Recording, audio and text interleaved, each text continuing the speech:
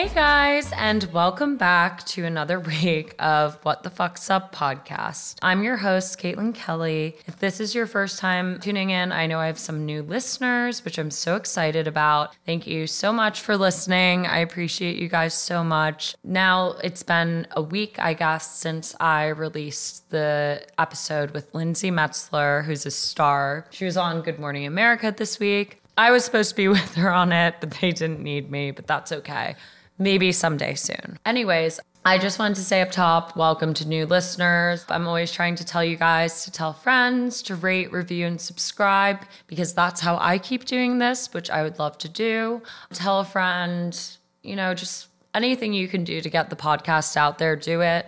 If you love it, please DM me. I love getting feedback, or email me at wtfsuppod@gmail.com, or DM me at the podcast Instagram. That would be awesome. Or at my personal, honestly, I don't care.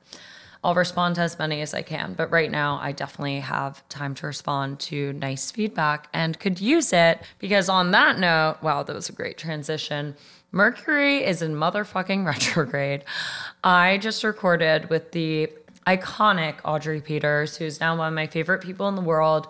We did a great episode. All was well. I had a stressful day beforehand, and yesterday I had a stressful day, but I was chilling out. I was starting to drink a little bit towards the end of the episode, and I'm drinking now. Honestly, not saying that that's a good way to relieve your stress necessarily, but sometimes you need it. Anyways, I finished recording with Audrey and I got this email from what appears to be Instagram. Thank God I have Caroline fucking Furon, who's one of my best friends and my former college roommate. Shout out Caroline to have helped me with this. But basically, I clicked a hacker link that almost stole all my information and either A, used it against me, or B, made me pay for it. So a little stressed out right now, but I'll live. It's fine. There's a lot of good stuff going on too, so I'll give those updates, and fuck the hackers in the world. Y'all are thieves and fuckers. I hope they're listening. Anyways, good stuff. Let's focus on that positive energy and bring more of it and get Mercury the fuck out of retrograde. I hired a new intern this week. She was there while I recorded with Audrey, which was so fun. Her name is Emma Levin. I actually want to start recording intros to the episodes with her, or my other two interns who are amazing too, Tara and Ali, who's the audio editor. Shout out to them too. But Emma, she's around. She just graduated. She just got hired officially on Monday and is now Wednesday.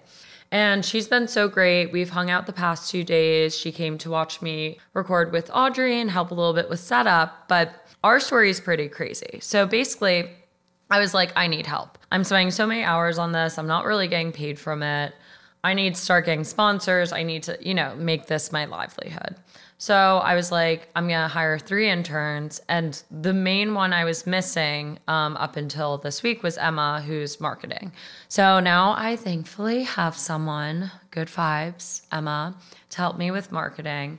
But it was so crazy because basically what happened with Emma was I was on Indeed hiring, my interns / eventual employees who are going to be great. I feel like we're a really great team. We're all females right now. And it's weird being a boss, but also fun because I don't care about hours as long as you got shit done. So that's been cool. And we're going to dinner tomorrow, so that'll be good.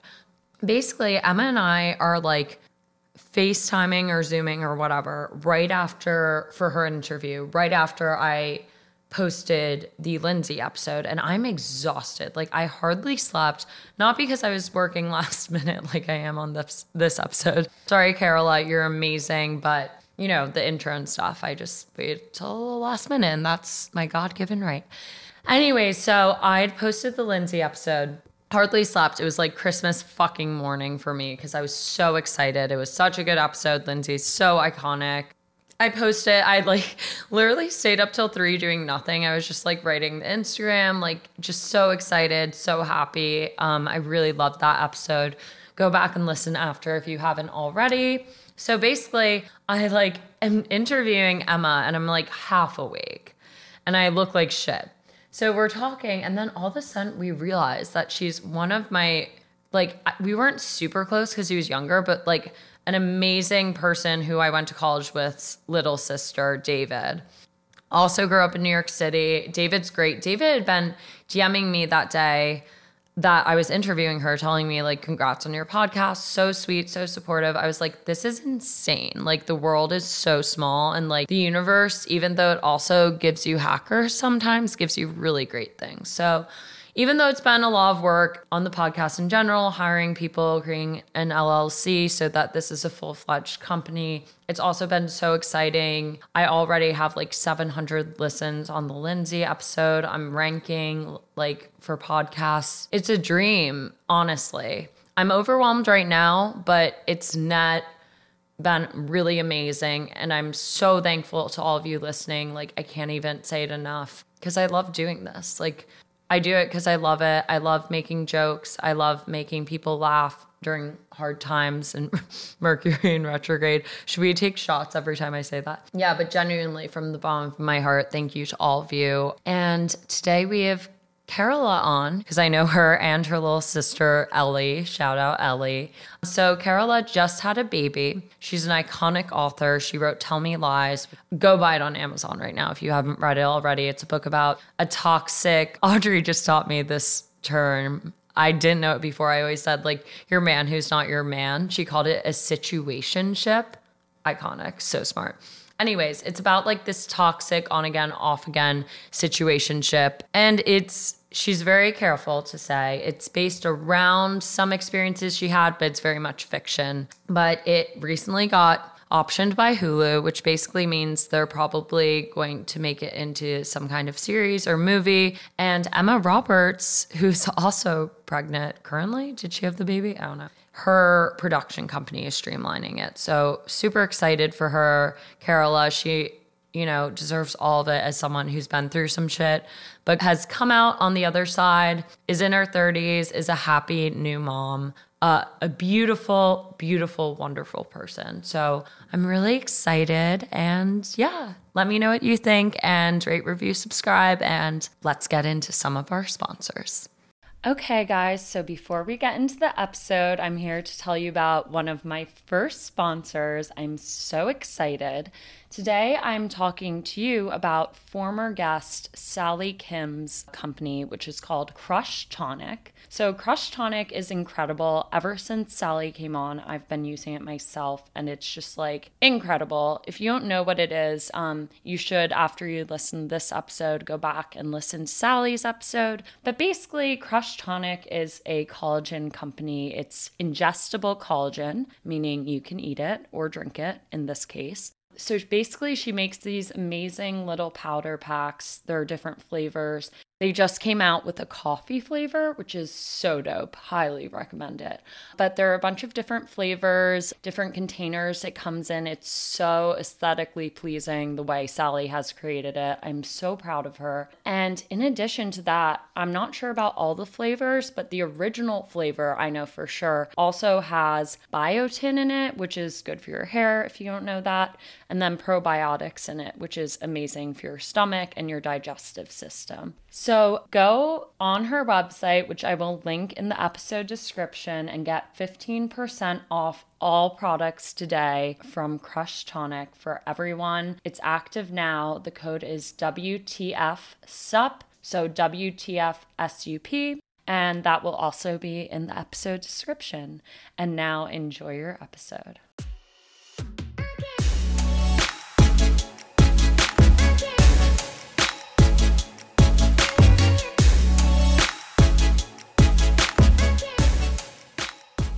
Hello, everyone. Today I have the pleasure of being joined by Carola Lovering, who is an author, wife, mother, and the sister to my wonderful friend, Ellie. Carola grew up in Bedford, New York, where she attended the Taft School for high school, then went on to study English at Colorado College. According to her, she always knew she loved reading, but didn't know she wanted to be a writer until her iconic book, which I've literally 10 copies of, thank you, Caroline Walters, Tell Me Lies, just sort of spilled out of her.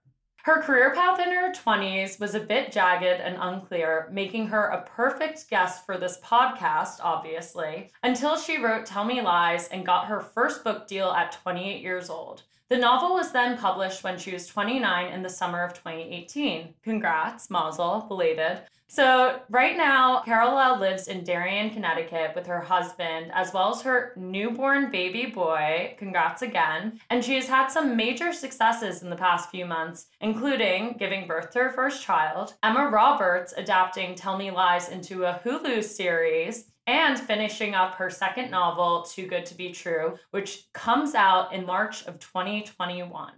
So welcome, Carola, and thank you so much. I'm so excited for you. I feel like you're really just like, I mean, this book was fucking golden from the second it hit the bookstores, but like, I feel like you're just on this like up and up wave, and like, I feel just so happy for you. Thank you, Caitlin, and thank you for having me. Yeah. And yeah, I definitely like can't, I mean, I know 2020 has been such a weird year, but I really can't complain. I Like know. personally, I feel like it's been a pretty great year. So We yeah. love to hear it. No, I've literally joked about the same thing on the podcast because, well, to be fair, the first part of 2020 for me, like when the pandemic, so to speak, you know, that little global pandemic we have going, when Oh, that that, oh, that yes. thing, yes. But when that started out, don't get me wrong, like I was in the worst stage, one of the worst points in my life. I was depressed. I was changing my anxiety medications. I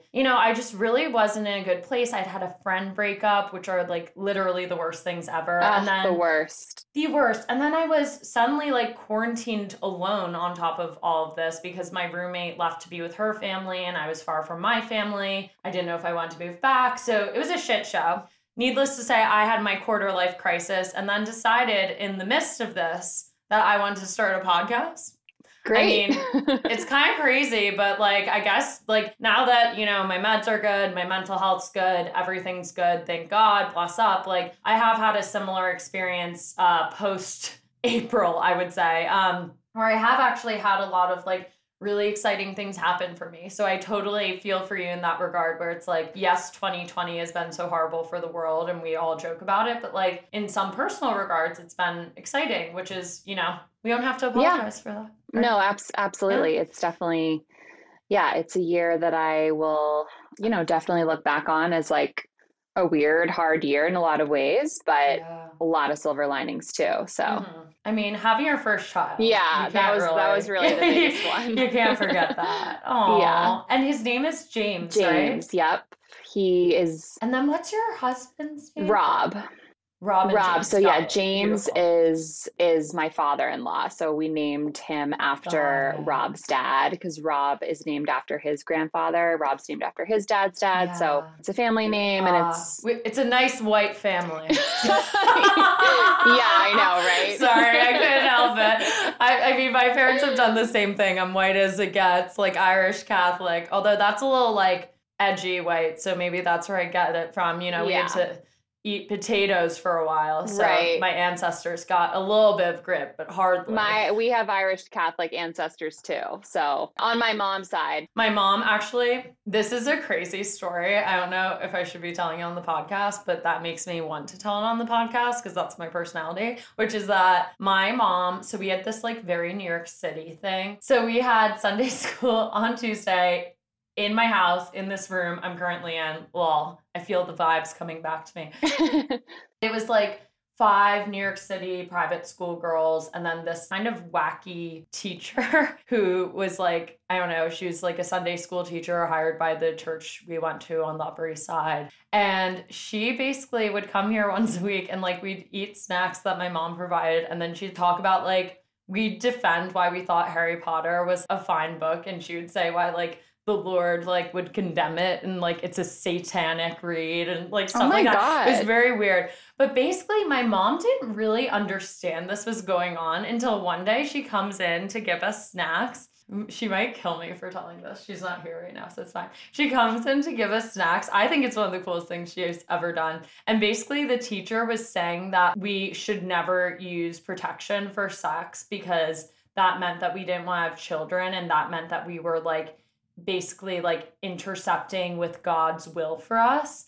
And my mom pulls me out of the room and she goes, "We are done with this. You always use contraception. Like, Oh my don't like God. listen to this woman. We are done. I'm done. This is not happening in our house." And I never confirmed. So Oh my that God. was, That's crazy. That woman yeah, it was a little sounds crazy. like super Catholic. Yeah, she was a little cray-cray. Yeah, it was really funny. That's hilarious. Good for your mom.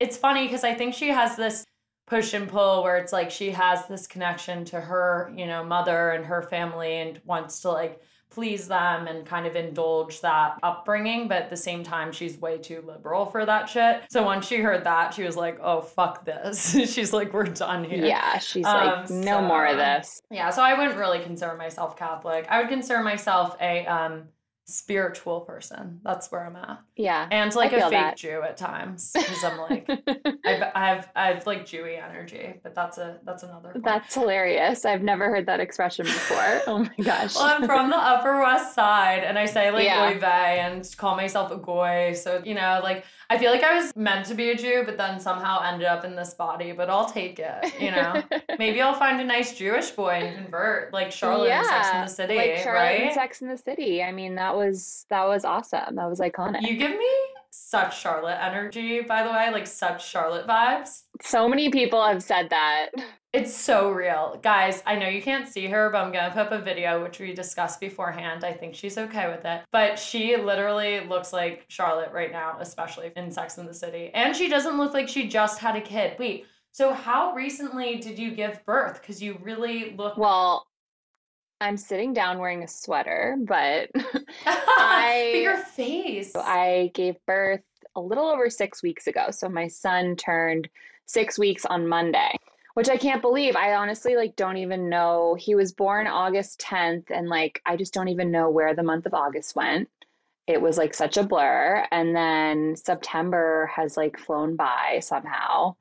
People really do say with babies, and it is true, I think the expression is the days are long, but the years are fast, something like that. And I definitely can see that. I just feel like time, even though some moments will seem slow, getting up in the middle of the night and never sleeping, in all time seems like it's going really fast. Totally. I mean, it's crazy. I can only imagine. I really can't, if we're being honest, but I feel like 2020 is kind of like that. People have joked that it's the longest and shortest year ever because it's in some ways time stopped at March, but then at the same time, it's already almost winter again. I feel like I just celebrated my birthday, which is in December, and now it's coming up. I'm like, what? Really? That's crazy. Yeah. It's really weird. Because I'm what? I don't know what happened to the summer, I know, the summer just flew by. We got a little gypped on summer, I have to say. It feels like it didn't really happen, honestly. I know. Well, also for you, because you were fully pregnant and giving birth. I was so pregnant. Yeah, it was so hot. I couldn't do anything. I couldn't go anywhere. I was waiting for, the baby to come, and then he was 10 days late. So it just dragged on forever. Yeah. I have to say, it's so funny, just thinking about that, looking back. So I know Carola's little sister, Ellie, who's great. She's my age. And then I also know Caroline Walters really well, who's one of Ellie's best friends from college. I was texting Caroline because I was thinking of people to have on. I was thinking oh, Carola would be so good. I've never had an author on, right? So I was that could be so fun. So I texted her, I was I feel like she might be into it. What do you think? And she's girl, I'm sure she'd be into it, but she's about to burst. You gotta give her a little time. She's on the precipice of having this baby. Give her a month. Wait till she announces it. So literally my message to you was maybe a week after you had your kid. I was congrats, by the way, if you want to come on. Oh my gosh. It was so funny though, because I was going to ask you that and she was don't. I was oh, word. That's so true. I forgot about that. Okay, so just to start off, I mean, we've obviously given a little bit of background on you, and I gave my little intro, which you basically wrote for me. These are the perks of having a writer on people. They'll just write their intro for you. Oh, I It's didn't great. even realize I wrote it for you. You did. I inserted maybe a line and made it from my POV, but otherwise it was all you. But basically, if you could just give a little bit of a summary on yourself and like kind of how you got into writing, give a little bit of a background on Tell Me Lies. Like, I always feel like it's best from, you know, from your perspective, since it is your life, you know, you're going to tell it best. So yeah, I would just love to hear a little bit about that. Yeah. Absolutely. So I was an English major and I didn't really do a ton of creative writing when I was in college. I kind of became like more interested in it right at the end of college, but by that point it was too late to like change my concentration to creative writing. So I just majored in English and then after graduation started like doing a little bit more creative writing. But like I never tried to write, you know, anything super long until I started Tell Me Lies. And I didn't even realize at the time that I was writing a book. What happened was I had this experience in college with a toxic relationship and it really affected me. Shout out, love those. Love those. So, like a good amount of those. Love them. Basically, I had been through this toxic relationship in college that just like really affected me. And like I had so many feelings and thoughts about it afterwards. And I came to one of my best friends about it.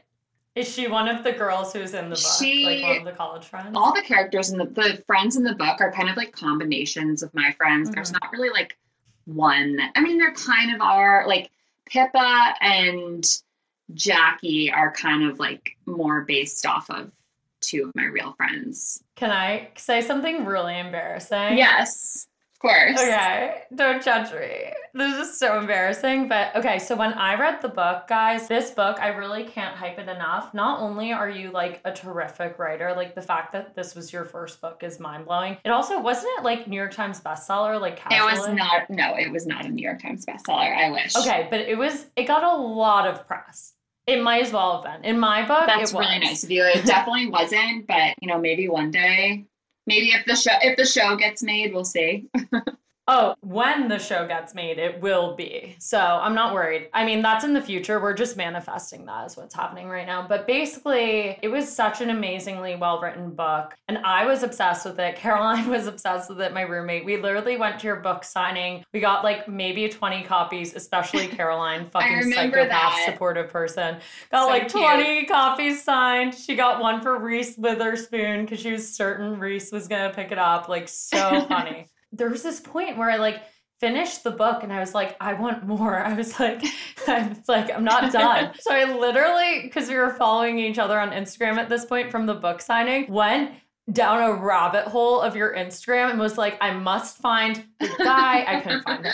I must find all the girls who, like, who's each girl, who's her blonde friend. I want to play her in the movie. Like, who's Pippa? Pippa's the blonde one, right? No, Pippa is dark hair. No, Pippa's the dark-haired, really pretty one. Yeah. Who's the blonde one? The blonde one is Jackie. Who's Jackie? I need to find Jackie. Do I look like Jackie? Anyways, it was so funny, but continue. Well, so maybe you can play Jackie in the show. I mean, who knows? Yes, I have no control over the casting, but... But we'll pretend you do, and I'll shoot my shot. Yeah. I'll just like, you give me their number. I'm all about sliding into people's DMs these days. Like, that's how I get half my guests. It's really funny. Yeah, no shame. Just go for it. No shame. So you had this crazy toxic relationship. You were talking to your friends about it. Yes. Then this was after it was over. So like, you know, with toxic relationships, they kind of like don't really have a clear ending for so long until they like finally do. Until you do therapy, literally. Like, right, until you do therapy. Yeah. Figure out why you got into such a fucked up situation. Yeah, because of your childhood trauma. Yeah, exactly. Literally. It's crazy. So this was like after, you know, it was like, I guess at the time, maybe I thought it like, there was a chance it wasn't over, but it was like definitely over. And Was this the wedding? No. So like the book is not true. It's loosely based on this, like the emotional experience of the relationship. Totally. The things that happen in the book are not are not true. Like it's Okay, fiction. cool. So Good to know. I always like to emphasize that because Yeah. people like a lot of people are like, okay, did this really happen? And I'm Like me. it's yeah, it feels very Yeah. real to a lot of girls who have been through the same thing. And like what I Mhm. tell people is that it's emotionally true. You know, I was writing Mm. about like the relationship in Tell Me Lies between Lucy and Steven is like emotionally real for me. Like I've been through a Mhm. relationship that feels like that.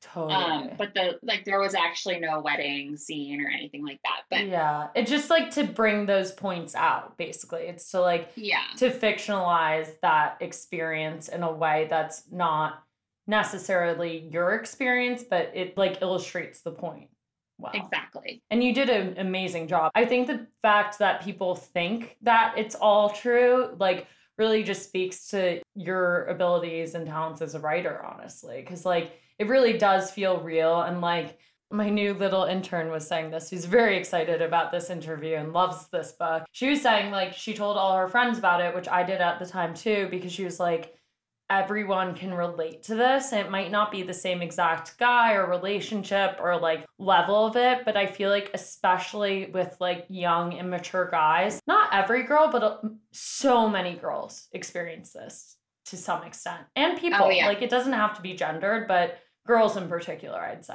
so many. And honestly, like I didn't really realize until Mm-hmm. after I published the book. Like I knew other people had been through similar situations, but after I published the book, like I get so many DMs and emails from readers who are like, they're like, oh my God, I literally felt like I was reading about my life in your book. Like, That's how I felt, honestly. really? I mean, that Yeah. I obviously I don't want people to go through that experience because Yeah. it sucks, but like it is really nice to know that so many readers are connecting with it and that like it's just a very common experience for women to encounter a guy like that, you Totally, know? it's humanizing. And like for me, I mean, I had on again, off again relationships, but it wasn't really that. So for people who haven't read it, I mean, go buy it. Like, what are you doing? But also, it's about to be a Hulu series that Emma Roberts is producing. Apparently, she's a producer. She's a producer. Yes, Like, I'm so confused. Bellatrist is her Okay. company, and she and Kara, who's her, like, they run Bellatrist together, they're like the producers. You know, I'm not totally sure how it works because Yeah, then, you're like, just I like, know I'm just happy to be here kind of thing. I'm Yeah. probably saying that wrong, but they are like, they have a first look deal with Hulu. That's amazing. Yeah. So like fingers crossed that it gets made. It's not definite, but Yeah. you know, I'm feeling hopeful about the show I getting made. So I feel hopeful too. And at this point, it's out there. So it's like, even if maybe Hulu doesn't make it, like, somebody has to make this into a movie. Like, it's too important not to be made into a movie. And like, I think, especially in our age range, honestly, like, girls from their teens to their 30s are gonna like live for this shit. It's like Gen Z to millennials. Like, I think yeah, it will hit so home for people. And I think it's so important. I think kind of what you were talking about before, with really it being such a relatable experience, is such an important thing that I've kind of realized through creating and doing this podcast. It's like normalizing things like toxic relationship, mental health battles, stuff like that, because the more open you are, whether it's in the vulnerability of your writing or me talking about my experience with anxiety or depression or my mom being bipolar, like, all of that can really help. It's small steps, but it can help shift people's mindsets and really be healing for people and kind of change the way people view these issues, which I think is something that's definitely happening in the past, 5-10 years. But it's still, like, there's still a lot of work to go. There's still stigmas surrounding these things, which is why it makes sense that, like, until you opened up in your book and wrote this book about it, that people weren't just coming up to you being like, hey, by the way, I had a a toxic right. boyfriend. People aren't just gonna like come out about it. So these kinds of normalizings of those experiences are very, very important, for sure. Absolutely. I mean, I Yeah. used to like feel so embarrassed about the fact that I had like been in this situation that was like, this Yeah. weird, like fucked up, not real relationship, but like I thought it was real. I felt like it was real. I was embarrassed that I'd put myself in a situation like that and let myself be treated like that, honestly. Yeah. And there was a Yeah. lot of shame around it, I think. But you're right. Like Totally. writing about it openly was very healing, and like hearing from other readers that have, like so many other readers that have experienced a similar situation. I agree. I think it like erases a lot of the stigma around that, and with your podcast too, like talking Thank about you. all these Yeah. topics is like super important. It is. And it's so interesting, like, hearing you kind of even talking about it now. Like, obviously, you've done so much work and you've written the book. So I'm sure, I mean, you're married, you're fine, you're over it. But there is something that, like, I feel like even with my past, like, toxic relationship, no matter how over it or him I am, like, when you talk about it, there's always that little thing of guilt. And I talked about this a little bit with Kate Nichols, who's an amazing guest who came on. We talked about emotional toxicity and, dating people who are gaslighters and stuff like that. There is this sense of like, not I've been raised better than this, so to speak, but like this sense of like, I'm like a strong, smart woman. Why would I let myself go through this? Why am I accepting this? Which makes you start to blame yourself. And it's like this very slippery slope. I just want to read something. So I read Tell Me Lies when it came out. It's amazing. I just moved from the West Coast back home, so to New York. Shout out Upper West Side. So it's in storage with all my books somewhere, so I don't have it on me. So I just like looked up articles kind of recapping it, and I was reading this Bustle article about it, and I thought it was so well written. I'm sure you've seen it since it's about your book. I think I remember it. Yeah. Yeah, but it's a few years old. This was the first paragraph. I just want to read it quickly if that's okay, because I think it really illustrates the tone of the novel, and it's just so good. So it says, there are those people who come into our lives, and they're referencing the main character, Stephen, of course, the ones that, despite their most obvious flaws and repeated mistakes, linger. They're charming and complimentary, suave and confident. They always know just what to say to make you feel special. That is, until they don't want to make you feel special anymore. Whew, shivers. When they turn cold, silent, unreliable, you can't stop yourself from becoming a ball of anxiety, doubt, and fear. They aren't right for you.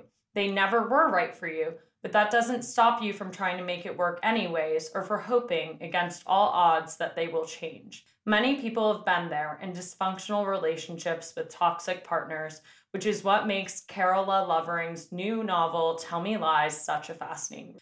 A twisted story about the guy who is all wrong and the girl who is sure he will become Mr. Right. Reading it is like seeing a slow-moving train wreck, one you've been involved in before, one where you can see exactly how and why things went off the tracks. Like yes, that's it. There. Yeah, that's the book. That's pretty spot on. Right? It's so true, and that's what makes it such a special read. And I really do kind of want to get into, obviously, what you're comfortable with. We're not trying to, and I always say this when I talk about my exes and stuff on here, we're never trying to shame people or tear them down or get revenge. It's just about, owning your life experiences and what kind of spurred, this story for you, and kind of inspired it. But yeah, I'd love if you could kind of get into that a bit, this relationship that wasn't a relationship, man who wasn't your man, because I think that experience in like a lot of what I've gone through, I've actually been dating them, but it really doesn't matter because the emotional connection is just as strong, and the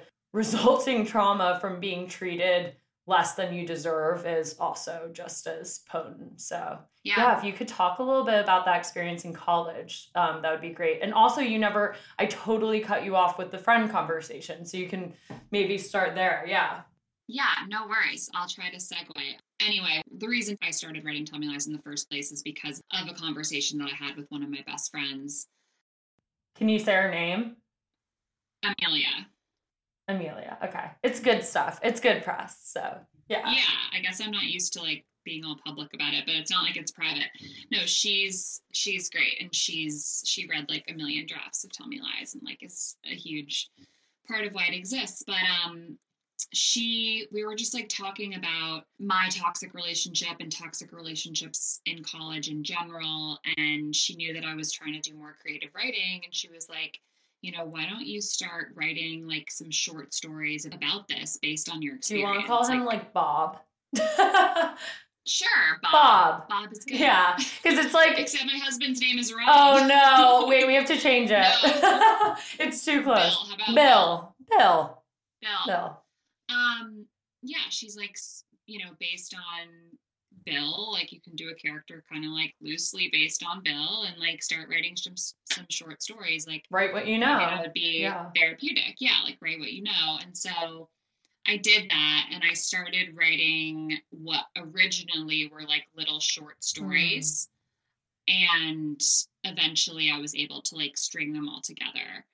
And I did, in the beginning, I didn't know that I was going to write a novel. Like I had no idea. But once I started writing and once I like this idea kind of started snowballing, and I was like, okay, I really think that I might have something. I think I could. I didn't know how to write a book. I had never planned to be an author, but I was like, I think what I'm writing could be a novel. Yeah. And so I just was like, I became really, really inspired and just like motivated to turn it into a novel. So that's how that started. And then like to go back to your other question about the inspiration in this relationship in college.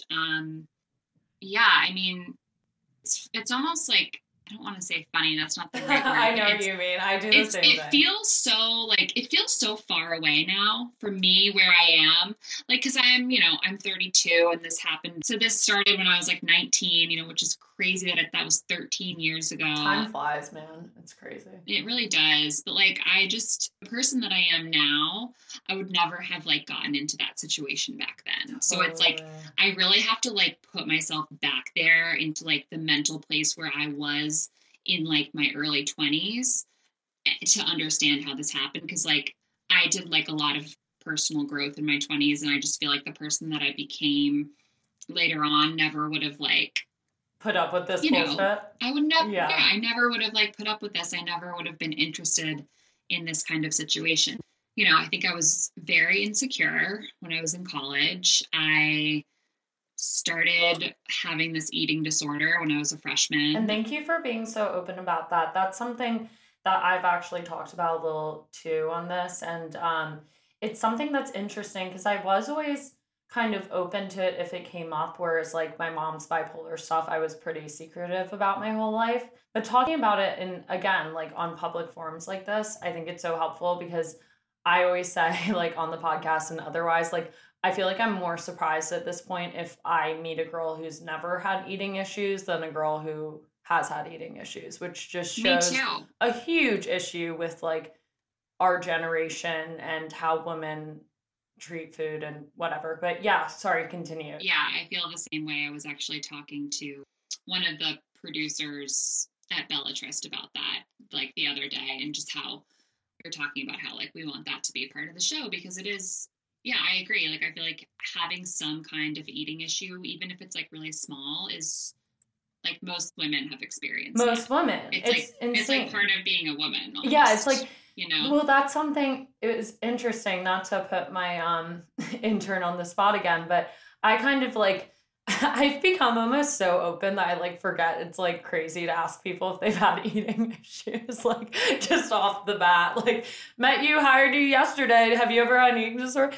And her response was basically no, but I have people close to me who have, but also like, I've always been hard on myself about my body. I guess that's just part of being a woman. And that's something she said. And that really struck me because it's like, it's true, but it's so fucked up. It's so fucked up. Like, why is that part of being a woman to like look at your body and hate it? And like, I know there's been stuff like the Dove campaign and whatever, but there's so much work to go, especially with these editing apps like Facetune and shit. It's only gonna get worse, honestly, in my opinion. Totally. But that is very, that's like super illuminating and glaring that like it's just true. Like it shouldn't be part of being a woman, but like somehow it kind of is. And it's generational too. Like I feel like anyways, we could have a whole podcast about I agree. That, but right, we could have a whole podcast about eating issues. So the character / you develops this eating disorder. Do you think that, like, what do you think the root of that was, if you don't mind me asking? You know, I don't fully know. I think it was a control thing, feeling like just really lost in my life and feeling like Yeah. just unsure of what was happening. I think that, that's a common way to feel in your 20s at some point. You're kind of like thrown out to the world. And I felt like, Hence the podcast. hence the podcast. Yeah. And I just was Yeah. kind of like, I think it was a control thing. I didn't have control of a lot, but like I could control that. And the eating disorder wasn't like related to the toxic relationship. I just think that like I was in a really vulnerable place in my life, and I met this person who was different and like made me feel really alive in like a way that no other guy ever had. And I just became super like infatuated with his energy, and I felt like what we had was real even though it wasn't.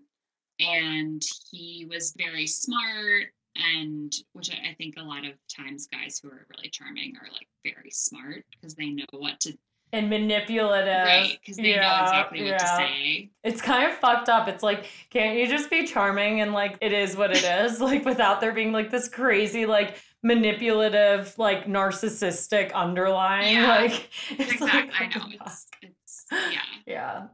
We just had this like on and off thing throughout college that, like he always had like other girlfriends, but like was always convincing me that they were like about to break up, and like I always believed him, which is like, was my fault that I was that. But you were also a victim of it, and I want to emphasize that. Like, I get it, and I think it's really important, and this is kind of what you're speaking to, like, and I think therapy helps with this a lot, realizing your place and accepting certain kinds of treatments and not like putting boundaries up or putting your foot down or whatever. But at the same time, you were young, you were learning, and you were a victim of his manipulative, toxic behavior. Right. So, like, I just want to put that out there because, like, I think girls can be just the way we're raised, like, can be so hard on ourselves about that shit. And I think part of it is learning not to accept it in the future, but also forgiving that part of you that like did put up with it, because it's so human. And that's why it's such a universal experience, you know? I think a lot of it does have to do with the ways guys versus girls are raised, because guys are raised as if they take like, I don't know, I was gonna say something crazy. This is crazy. But if they take like a big shit, people are like, congrats. Oh my God, what an amazing fucking shit you took.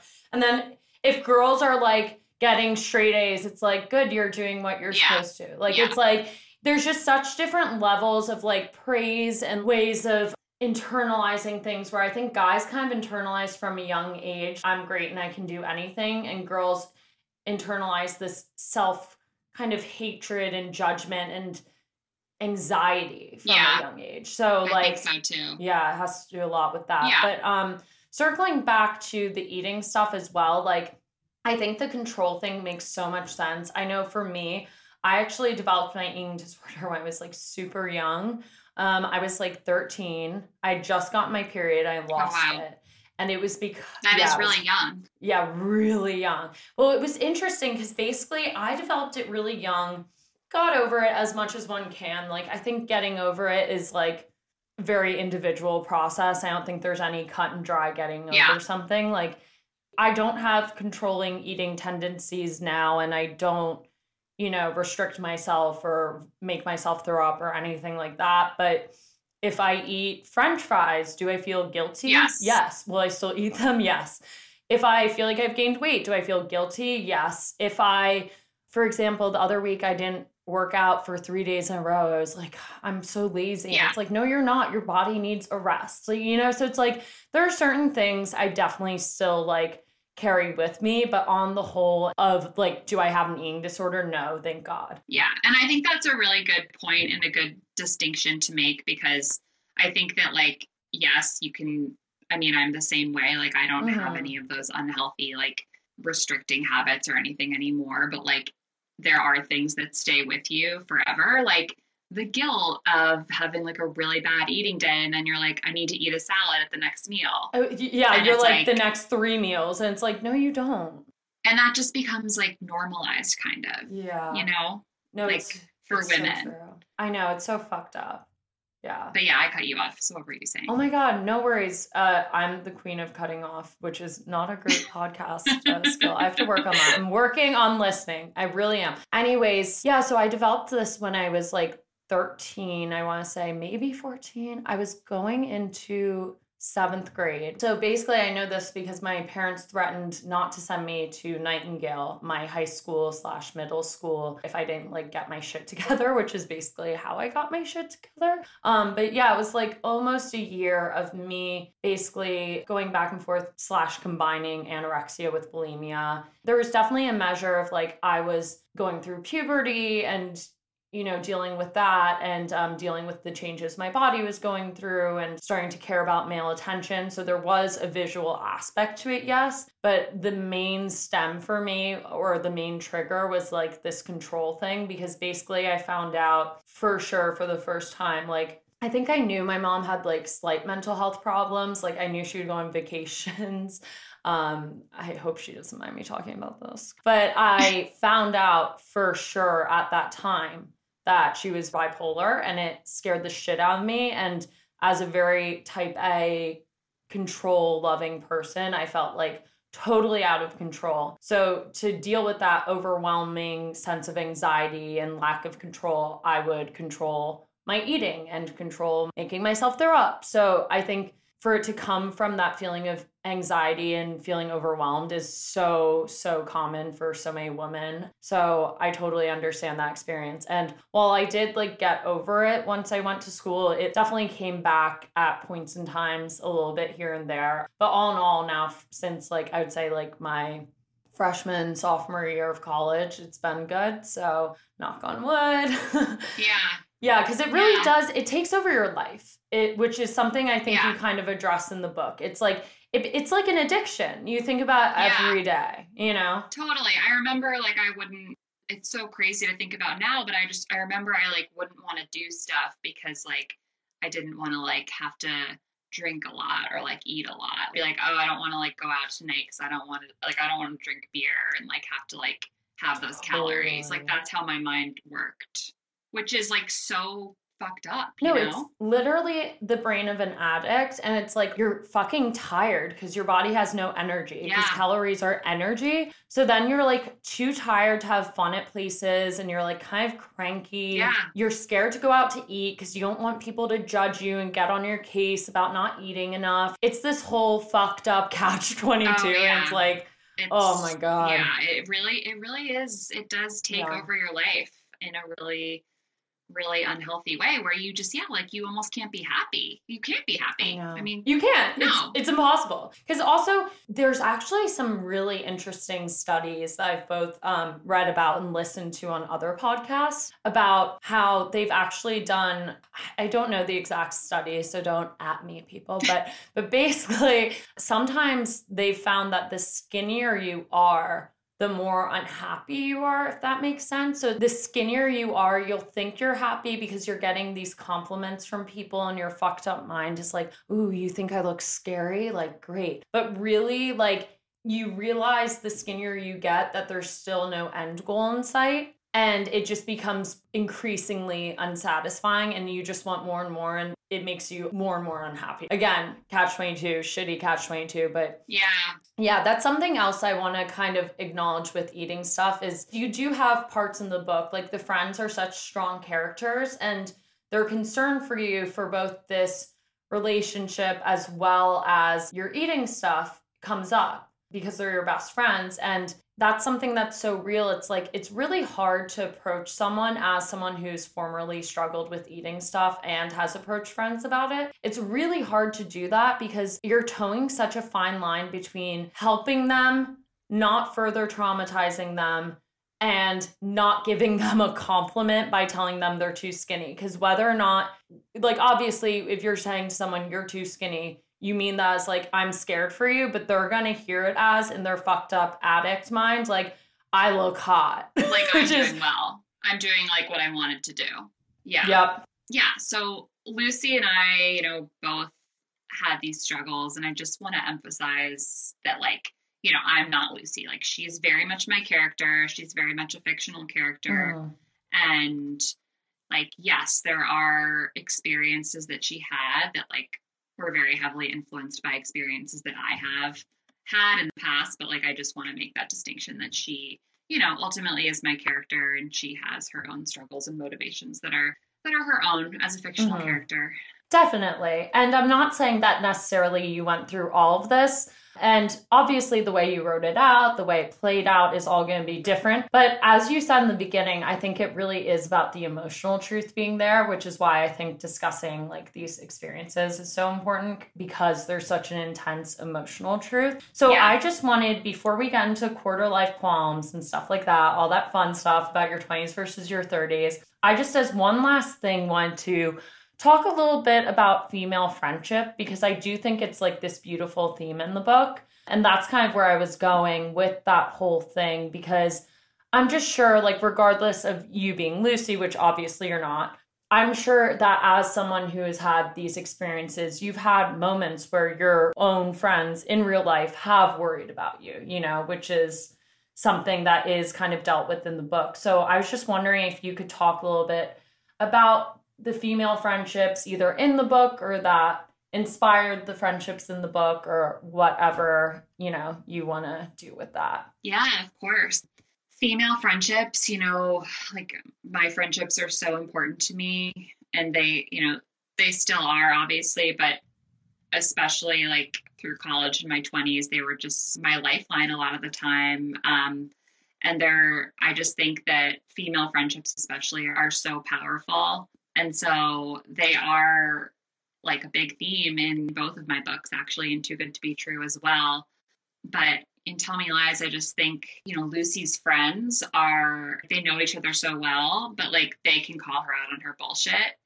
And totally. And she knows she's being called out, but she can't admit it because she's kind of like this love/eating disorder addict. And that is very addict-y behavior. Not saying you were an addict or Lucy was an addict, but it is that mentality of like, I have to protect this thing that I know isn't good for me, but I want regardless, which I think is very relatable as well. And with Steven too, they're like, what are you doing? And I remember in my own life, my toxic relationship experience, like my best friends in college, they were just like, what are you doing? Why are you doing this to yourself? And you're like, I don't know. Yeah. And I'm like, I don't know. So like, there was no way that I couldn't have Tell Me Lies not feature really strong female friendships. Because it's just like so important to, I think, the story, and just like women in general, I think, are given so much strength by their friends, like their real friends, the ones who are always there for them. 100%. I totally agree. And I liked that being in the book. One last thing I want to say quickly about just the style of the book, which is so interesting for people who haven't read it again, is that you do write from Steven's perspective, which how was that? Was that like so, I don't know. I feel like it must have been so therapeutic in some way to like get into like a toxic partner's head and how they would think about it. But you wrote from that perspective so well. It was so well done, Thank you. I mean, honestly, like, well, first of all, his perspective, Steven's perspective, was not always in the book. I think in like the first one or two drafts, it was just from Lucy's point of view. Someone, I honestly can't remember who, because there were several early drafts of Tell Me Lies, but somebody suggested that I try writing Steven's chapters from his perspective. And that was like a game changer for the book. And for my experience writing it, I mean, I honestly had more fun writing Steven's chapters than Lucy's, because it's not you, it's like playing a character. Right. And like, I could be so much more creative, because like I knew, like I was familiar with the girl's side of it, like Lucy's side of it. Like that was very familiar to me. So it didn't feel as creative, whereas like writing it through Steven's eyes was super creative, and it was also therapeutic in that I could think about like the guy's perspective. Like, how would this guy, like, or any guy in Steven's shoes, how would they justify what they're doing what they did? Yeah. And like, what would play in their head? How could they go about their day kind of like not feeling like what I'm doing is awful. Like how would they go about justifying it and being who they were on a day-to-day basis? And so I just sort of wrote what I thought a guy like Steven, you know, a guy like the one that I had this experience with would have thought. Like what would his thought process have been? And there were definitely times when I embellished and like, you know, made it worse than it probably was, but it was but really... that's fun. That's your right as a creative writer. Exactly. I mean, and that's what you can do with fiction, which is the beauty of fiction. But it was really interesting. It was really interesting. And I did a lot of research about sociopaths. I love it. Because I have to send you, there's this Instagram that my friend sent me. It's all about toxic relationships and narcissists. And she writes a lot of things on it, and it's very interesting. But anyways, continue. Oh, really? Yeah, it's really interesting. I would love to see that. I you know, and I'm not saying that like the person who I had my experience with was a sociopath. Like I have no idea whether or not he was. Like you're we like, were so young, but we don't know. But like I wanted Steven's character to be a sociopath. Like a sociopath on one very far end of the spectrum. So like, you know, you have your spectrum of sociopaths. You have like serial killers, and then you have men who just like plow through life without really thinking about like consequences of their actions. Like they don't. Which I think a lot of men are like that. I think a lot of them are emotionally closed off and kind of just don't deal with themselves or what they're putting people through and just kind of plow on through life. And like, I think the way you wrote it, yes, you made him, you know, there were parts that were embellished or felt like, you know, wow, he's a piece of shit for sure. But, you know, his character was a piece of shit. But then also there are parts where you do humanize him. He does feel bad for a second, but kind of like wipes it away. So I think you did a really good job getting into the shoes of that character, and like the research behind it shows it didn't feel like it was just this like Disney villain who doesn't really exist. Like it felt like a well-rounded character that could go to like this, you know, college that you hypothetically went to, you know, like it felt real. It didn't feel like a serial killer. It felt like exactly what you were saying, which was just this kind of narcissistic guy who's kind of an asshole and a little more concerned with himself than others. And that's real. I've met a lot of them for sure. Totally. You and know? like and I think that like those guys are out there, and like, you know, men are more likely to be sociopaths than women. Statistically, yep. And I think, you know, I think that maybe 4% of people are like somewhere on that sociopathic spectrum, which is scary. But a lot of people that are like scary, successful in business or like politics are Harvey Weinstein, right? Like, you know, Trump. Unfortunately, yes. Sorry, all of these men are definitely there's so sociopaths. many when you look at it. It's crazy. Yeah, like, it or really at least is. tendencies. Like I won't say full-on sociopaths, but sociopathic tendencies. Yeah, lacking empathy is a big one. Just like not, because that's how I felt about the experience I was in. Even though like, you know, I was weak and vulnerable, I felt like this person just didn't have any. You were like beautiful. I'm like, stop it. Well, be nice to you. You know, to little you. I try not to be too hard on myself, but like I own your shit. I have to own the fact that like I put myself in a situation for too long. You know, like I wish that I had figured it out sooner. I feel like I wasted a lot of time, but that's life. You feel like that, but now you have a book that is not directly based on, but, you know, inspired by some of these experiences. So like, you know, everything happens for a reason. In retrospect, and when you're in your 20s, like you feel so old, but you're not. And I would be like, oh, I wasted so much time. Like, you know, I'm 25. I mean, I'm not 25, but like when I was 25, I was like, I feel old, and I wasn't. But totally. I feel you. I mean, all reasons I started the podcast that we're going to get into very shortly. I just want to say one last thing. I've said this like 3 times now, but one last thing, and then we can get into core life qualms. I wrote this down when I was rereading, you know, the Bustle article and about just the book to refresh my memory. I wrote down on the notes for, you know, your episode, I wrote, is it my gut or is it my trauma? And I think that's something that gets a lot of girls into these relationships that's really hard, because I think something about your 20s and your late teens and these like early formative relationships is that like you really want to trust your gut. And when your gut's saying like, I like this person, like I keep being drawn to them, there's like this kind of romanticism of it. Of, oh, there must be a reason I keep going back to them. They must somehow be the one. But I think it's this really tough distinction that I clearly, as prior to this episode, am still struggling with, as we were kind of talking about. But it's this really tough distinction where it's like, is it my gut saying they're a good person, or is it kind of my trauma, whether that's childhood trauma or just like past relationships or experiences of this person who's not necessarily the best for you, feeling really comfortable in a fucked up way, if that makes sense? Absolutely.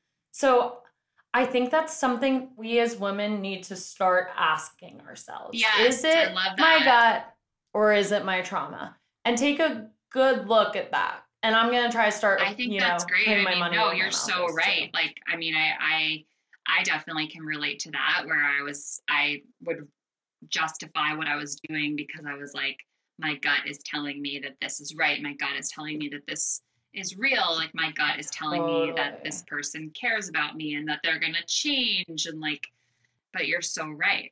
Is it my gut or is it my trauma? I love it. Guys, that's our new catchphrase. If I ever start making merch, I'm putting it on it. Hey guys, so today I'm so excited to tell you guys about my new sponsors. Some of my first sponsors, not my first, but we're in the first round here because I now have people helping me. Yay. So today I am here to tell you guys about Foreplay. Foreplay is an amazing, amazing app. It was co-created by two iconic women who I've spoken to personally, who really believe in what they did. Basically, they were best friends, which is so cute. I love that. And they're working together in the medical field and just basically decided, like, not only from a medical standpoint, but just from a safety and like fun standpoint, like dating the way we do it, there are all these apps, that either encourage dating one-on-one or maybe even threesomes. I don't know. I haven't seen those, but I'm sure they exist. But they're like, we're going to do a cheeky app. The name is very tongue-in-cheek, Foreplay, Fourplay. It's a free app. And basically the premise of it is that you and your friend become a tag team. I totally want to try this with Audrey Peters, by the way, because I know she'll be down. But you and your friend tag team and make a profile, and then you match with other tag teams. So this is so important because it was created and founded by women. Women aren't the only targeted groups, obviously. Men can be targeted, transgender people can be targeted. There's so many at-risk groups, but women are certainly part of that. So as a woman, I know personally, like, I love this idea. It means you go on double dates. Double dates are also just like less awkward. There are no weird silences. There are less expectations. It just takes a lot of the pressure off, which is why people in general, a lot of the times prefer being set up or going on double dates as opposed to just like straight up app dates, because like it's safer, it's fun, it's less awkward, less expectations. The list goes on. But I think this app is such a great idea. If you want to look them up, they have a website, fourplaysocial.com, and obviously you can download it on the App Store. If you go to their website, on the bottom of the page,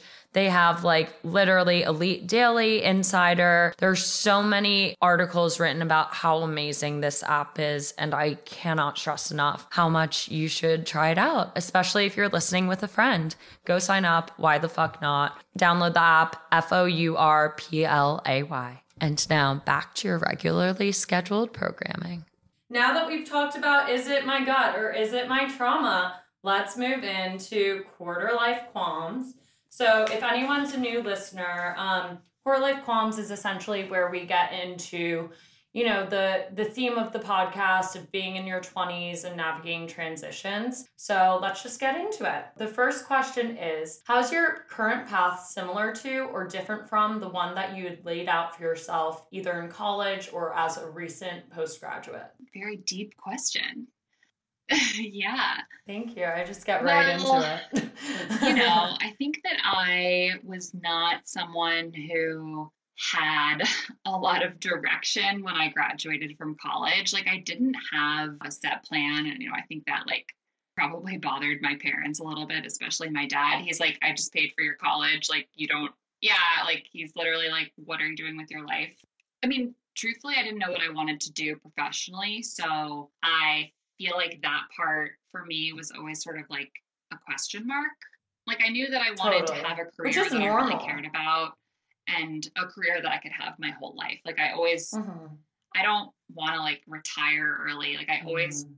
I always want to like have a career that fulfills me in some way and that I'm like Yeah. doing, even if it's part time, like on the side. Like I always wanted like a Totally. career that I loved. You know, I never wanted to like stop working or anything like that. So I wanted that for myself, and I did always envision getting married and starting a family. So I feel like that part of my journey now is kind of where I am. I've caught up to that, but my 20s was, as I told you, very jagged. I was an English major and I thought originally that I wanted to go into book publishing. And then, you know, I applied to like a million publishing jobs in New York and didn't get any of them. And the first job that I ended up being offered was in PR. So I worked in PR for a couple of years and I just didn't love it.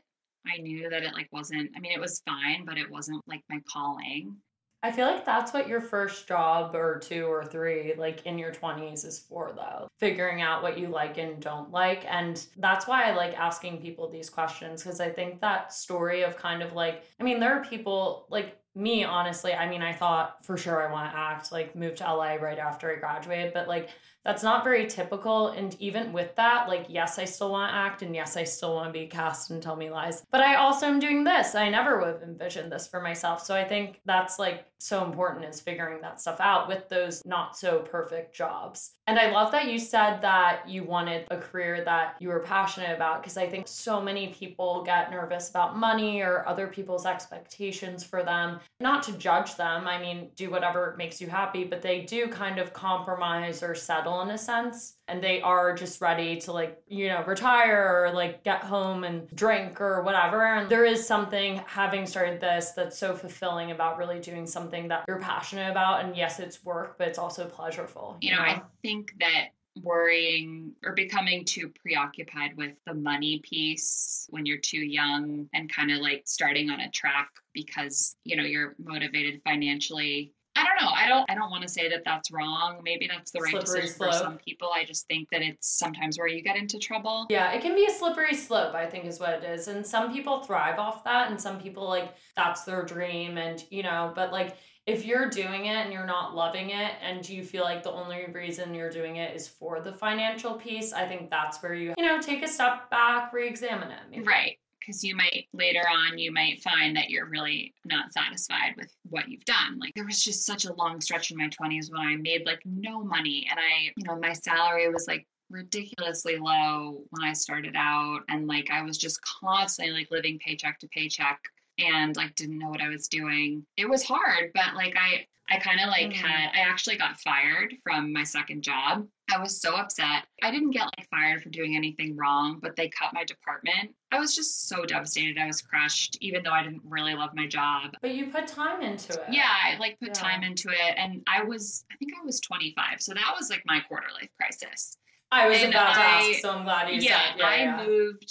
You're 25. 26. Oh, you just turned 26. No, when I had my crisis. I'm about to turn 27 now. Okay, got it. So we're out. Got it. So you're out. So I moved. At that point, I moved from New York to Aspen, and I lived in Aspen for a couple of years. And again, my dad was like, "What are you doing in Aspen? Like, why are you not?" What's your life? And you're like, "Dad, I'll figure it out." That's such a generational thing. And my dad is like the most supportive guy ever. I mean, I was like, "Dad, I'm writing a book." This is when I started writing Tell Me Lies. I was like, "I'm writing a book." He was like, "Oh my God, you're writing a book." And like, he was very supportive, but he was also like, "Okay, are you actually gonna like, you know, is this actually going to happen?" And I was like, I promise it is. Like, I really believe in it. Aspen's a great place to write a book too. It's like a little, you know, it's not New York City. It's more nature. That makes a lot of sense that you do. Yeah. I had started working on it in New York. moved out to Aspen because I had a bunch of friends who were living there, and I was kind of like working a bunch of different little jobs in Aspen, writing Tell Me Lies, teaching yoga. Then when I was 28,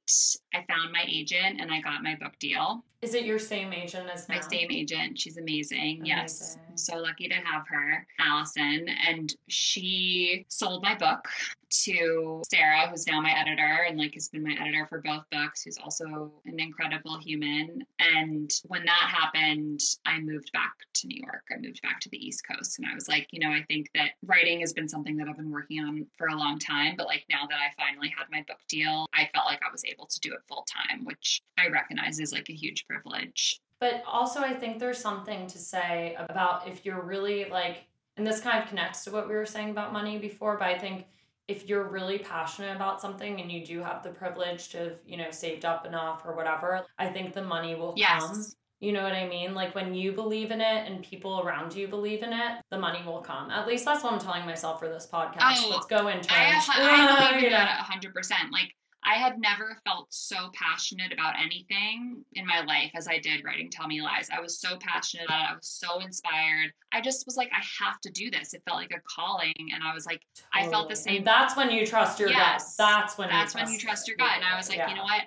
Like I believe in this so much that I do believe that the money will come, but this isn't about money. Like it was never about money, but obviously, but like I did believe that it would be successful. Anyway, like I moved back to New York, and that was actually right around the time when I started dating my now husband. So I felt like I had this like... Can I say something really quickly? Yeah. I have this new theory, and I've honestly gotten kind of into spirituality recently, but I do feel like in a way, like sometimes you need to have that core life crisis or like that moment of like, what the fuck, to kind of put things into perspective and like deal with your shit. And then all the good stuff starts coming in. At least that's been my experience of it. Ever since I like worked out my shit and got like everything together, and like obviously life's full of ups and downs, so it's not as straightforward as that per se, but like the fact that you kind of went through this and then you found your book and then you found your husband, like everything kind of falls into place once you like deal with your stuff. And even though these lows can be so low, like the highs that can result from them are so worth it. Oh, totally. Yeah, I totally believe that. And I think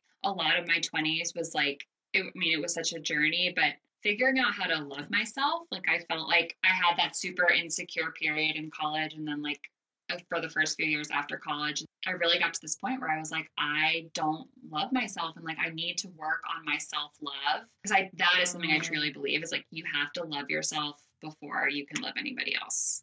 I totally agree. And it's really, I think, to go back to what we were saying before, I think it can be really tough and difficult for girls, because I do think we seem to internalize this sense of, if I love myself, I'm cocky, or I'm too much, or I'm too big and taking up too much space. But it's really, in the end, it's only going to benefit you and make you more comfortable, not only owning your own shit, but also like allowing others into your life and being able to properly love them, you know? So yeah, I think that's so real. Absolutely. Okay, I just want to move on to the last question. So how have your 30s so far compared to your 20s, would you say? Oh my gosh.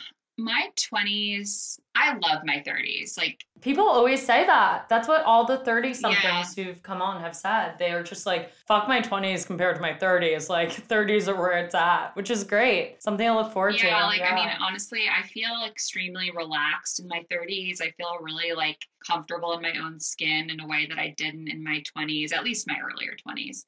I feel just really, like, confident, and my 20s, like, they were so much fun. I mean, like, highest highs, lowest lows. Oh my God. Not every guest, so many guests have said that. Really? It's so funny. It's so true. The highest highs and the lowest lows. Yeah. I think it's very true about 20s, because like I had so many amazingly fun experiences that I'm like, I wish I could go back and like have a night like that with all my best friends now, you know? Totally. But you also like couldn't pay me to do my 20s again. Like, you know, I don't want to do that again. I love it. Yeah, you're like, I'm good. I'll chill here with my not toxic husband, I'm assuming, and my child. Like, right. I don't need to go back, you know? Yeah. Well, it's funny because my book So my first book was like a little bit autobiographical in its emotional inspirations, and my second book is like very much fiction, like not a lot of personal influences. Cool. But the guy in it is like very much a manipulator, and so people are always like, "Oh my God, is she like writing about her husband?" And I'm like, no. No, you're like, it's literally fiction. Yeah. Don't worry, guys. It's fine. You're just writing interesting characters. Maybe people should consider it might not be as exciting to write about the stable husband who is good to you. Exactly. You know, like it's not as juicy. No. So yeah, basically I just feel I don't have any regrets because it all led me to where I am now, which is where I want to be. But it was a roller coaster ride. That's such a message on this podcast, is that they are a roller coaster ride. But like, if you set yourself up for your 30s, then it sounds like from everyone who's come on their 30s so far, like then you can really reap the benefits, which is awesome. Yeah, totally. And then my last question for Core Life Qualms, which I ask every guest, and interpret it as you will, is what is something that you do in order to manage your stress or anxiety when it comes up during transitions or just in everyday life? That's a great question. For me, it's always been yoga. Yoga is like a really important part of my life. And I started teaching in 2010. I taught yoga up until last year. It's like basically a year ago. Wow. Did you teach in the city at all? I used to teach at Core Power. Oh, nice. That's a great studio. In Williamsburg when I lived in Brooklyn. Okay, now just for time, I could talk to you forever. That's what I told her in the interview. Like I could go for 3 hours, but I'm like, is anyone gonna listen? Like I would. I know. I feel like I could talk forever about this stuff. It's me too. It's fun. Hence me loving the book so much. I'm so excited for the new one. And we're going to talk a little bit about that in this, which is our final segment, which is a game called 7T Questions. My friend Russell and I made it up. It's a joke based off of Vogue's 73 Questions, where it's like rapid fire interview. But it's 7T because it's TEA. So it's like, what's the T? Because we're millennials and we think that's funny. Oh.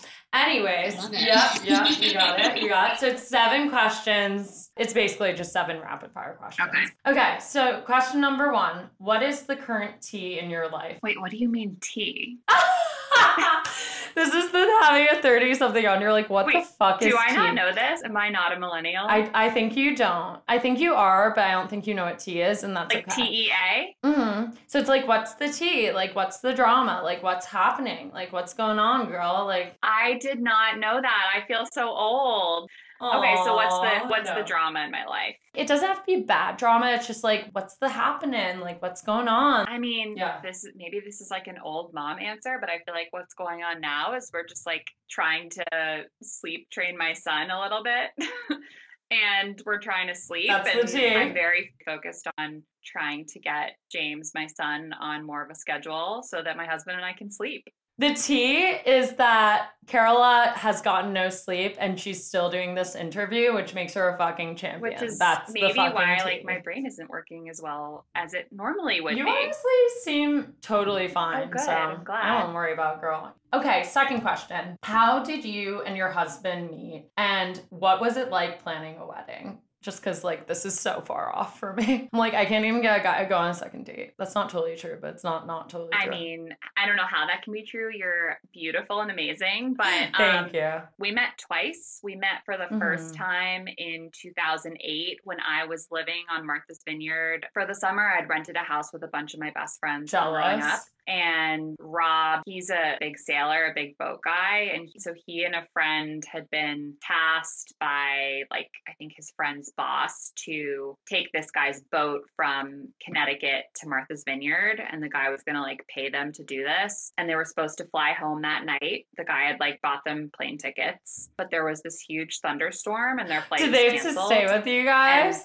yes, they stayed with us because they both went to Hobart. And one of my friends who I was in the house with went to Hobart. So she knew them a little bit. And she was like, yeah, you guys can crash with us. So we all went out that night. Like, got really drunk. Like, don't remember much. But we had like like a makeout on the street. I thought you were gonna say dance floor makeout, but I wish it was a cute dance too. floor makeout. That would have been I better. know. Oh, that would have been so fun. Miss those. Steamy. Just kidding. Me too. 2020 is not the year of dance floor makeouts, No, unfortunately. it's not. At all. No if it dance is, floors. like, check yourself. Yeah. Like, yeah. if you're making out on a dance floor in 2020, like, you're the problem. You're So doing just, a lot yeah. of things wrong. Yeah. Yeah. Ooh, I love that story. And so Yeah. like then we became friends on Facebook, but we didn't talk for 8 years after that. What? So what year was that? That was 2008. And then Were you in college? yeah, it was still? the summer after my freshman year of college. No way. So he like came into your life while Toxic Boy Yeah. was still there? Fuck. Yeah, but that's obviously, crazy. Wow. like, That's You know, I didn't think anything of it. I mean, I thought he was cute, but I was like, I'm never going to see this guy again. And then when I was saying before, I had just moved back from Colorado and connected with him on Bumble. And I was like, oh my God, I know that guy. Like, I've made out with him. We made out like a million once. years ago. And I actually didn't swipe right. I swiped left because I was too nervous. I was just like nervous. I was like, I don't know. That might be weird if I swipe right. You're like, that's a lot of And pressure. something in the algorithm of Bumble made him appear again, like later. So he They're like, this is your fucking soulmate. Yeah. Swipe right, you hoe. literally that's what happened. And so he appeared again and I was like, oh my God, I have to swipe right. Like if this is the universe telling me to swipe right. So I did. Yeah. And we went on a date and the rest is history. The rest is history. That's a great story. I love that story. And then just quickly, I guess it's a two-part question, but any stresses of planning the wedding, or was it like mostly a smooth road? What would you say? Oh, I found wedding planning really stressful. Yeah, because you're like a perfectionist. No, not even. I found like there were just so many things to think about that I was like, I don't care. Yeah. Like I don't want to think about this. And I just felt like it was honestly, I felt like it was a whole nother job on top of my other job. And there were parts of it that I liked, but honestly, I know girls that absolutely loved planning their wedding and like I was not one of them. But it looked beautiful. Thank you. So you're glad it's over with. You're definitely glad it wasn't in 2020, I'm Yes, assuming. I know. We got really lucky. We kind of got fall 2019, but it's just Close, but not. close. It's so heartbreaking, all these weddings being canceled. Wow, I really love the story of how you and your husband met. I'm going to think about that later and like try to think of who my person is, who I'm going to reconnect with. Somebody that you made out with that you like forgot about. Yes, if you're out there, text me. Okay, third question. Are you casting me in the Tell Me Lies Hulu adaptation or not? If it's up to me, 100%. Yes. I think That's the right answer. You would win. be a great $100. Jackie. You'd also be a great, maybe Georgia, Lucy's sister. I thought about that too. Oh my God, AKA Ellie. AKA Ellie. It would be anyone. Yeah. Which she's not, but like she is a sister and she is blonde, so I'll take it. Okay, well that leads me into the next question nicely. How stressful was naming your baby on a scale of 1 to 10? 0. Like and I tell people this all the time. For whatever reason, we didn't know if we were having a girl or a boy. We had both of our names picked out. I think we had chosen our boy and girl names before I even got pregnant. Well, that's awesome. I mean, 0 is a good number of like, if it's in terms of stress, you want to be at 0, right? Like, yeah. I mean, there were tons of things that were stressful about being pregnant, but picking the name was not one of them. Love to hear that. Because I always think about that. I feel like I'd like be so indecisive about it. And then did you have, just like out of curiosity as a follow-up, I'm really sticking to the 7 here, aren't I? But did you have like kind of a gut feeling that was going to be a certain gender? Like, did you know it was going to be a boy kind of? No, I had no idea.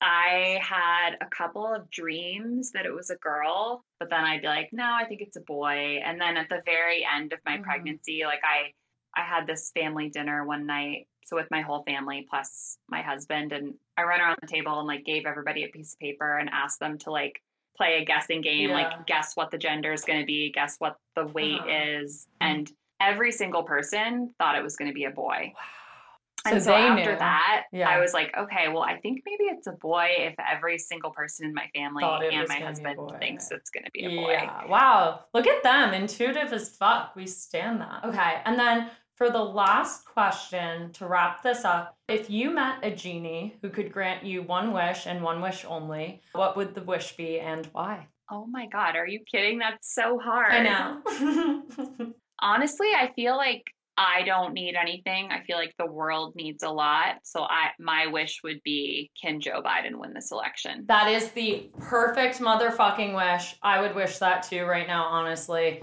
And that's very selfless of you. And the genie, I think, would appreciate that and give you an extra wish.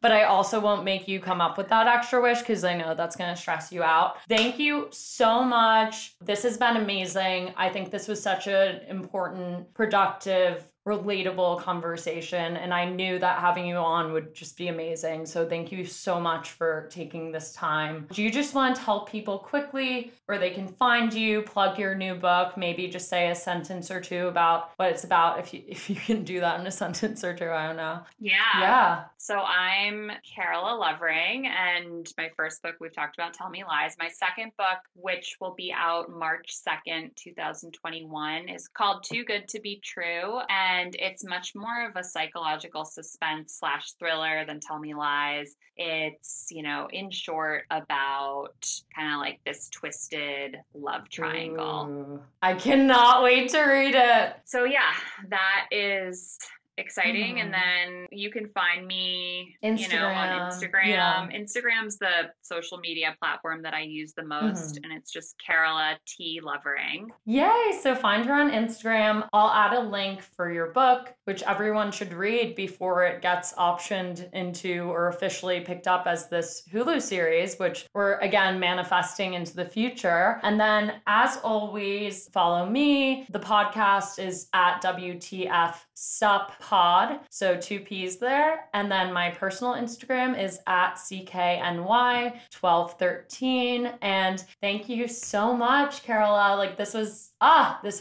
fire. I'm so excited for everyone. Thank you, Caitlin. This was awesome. And I know I feel like we could have talked for a lot longer, but we can. I know. It's like annoying. Like, okay, honestly, guys, give me feedback. If you're open to listening to an 1.5 to 2 hour interviews, I will keep going. So all my little fuckers out there, let me know what the fuck you think about me having longer episodes. Cause I could have 3-hour conversations, honestly, with everyone that comes on. But thank you so much. Everyone go follow her, read her book, Tell Me Lies, and get ready for her new book in 2021. Thank you. Bye, guys.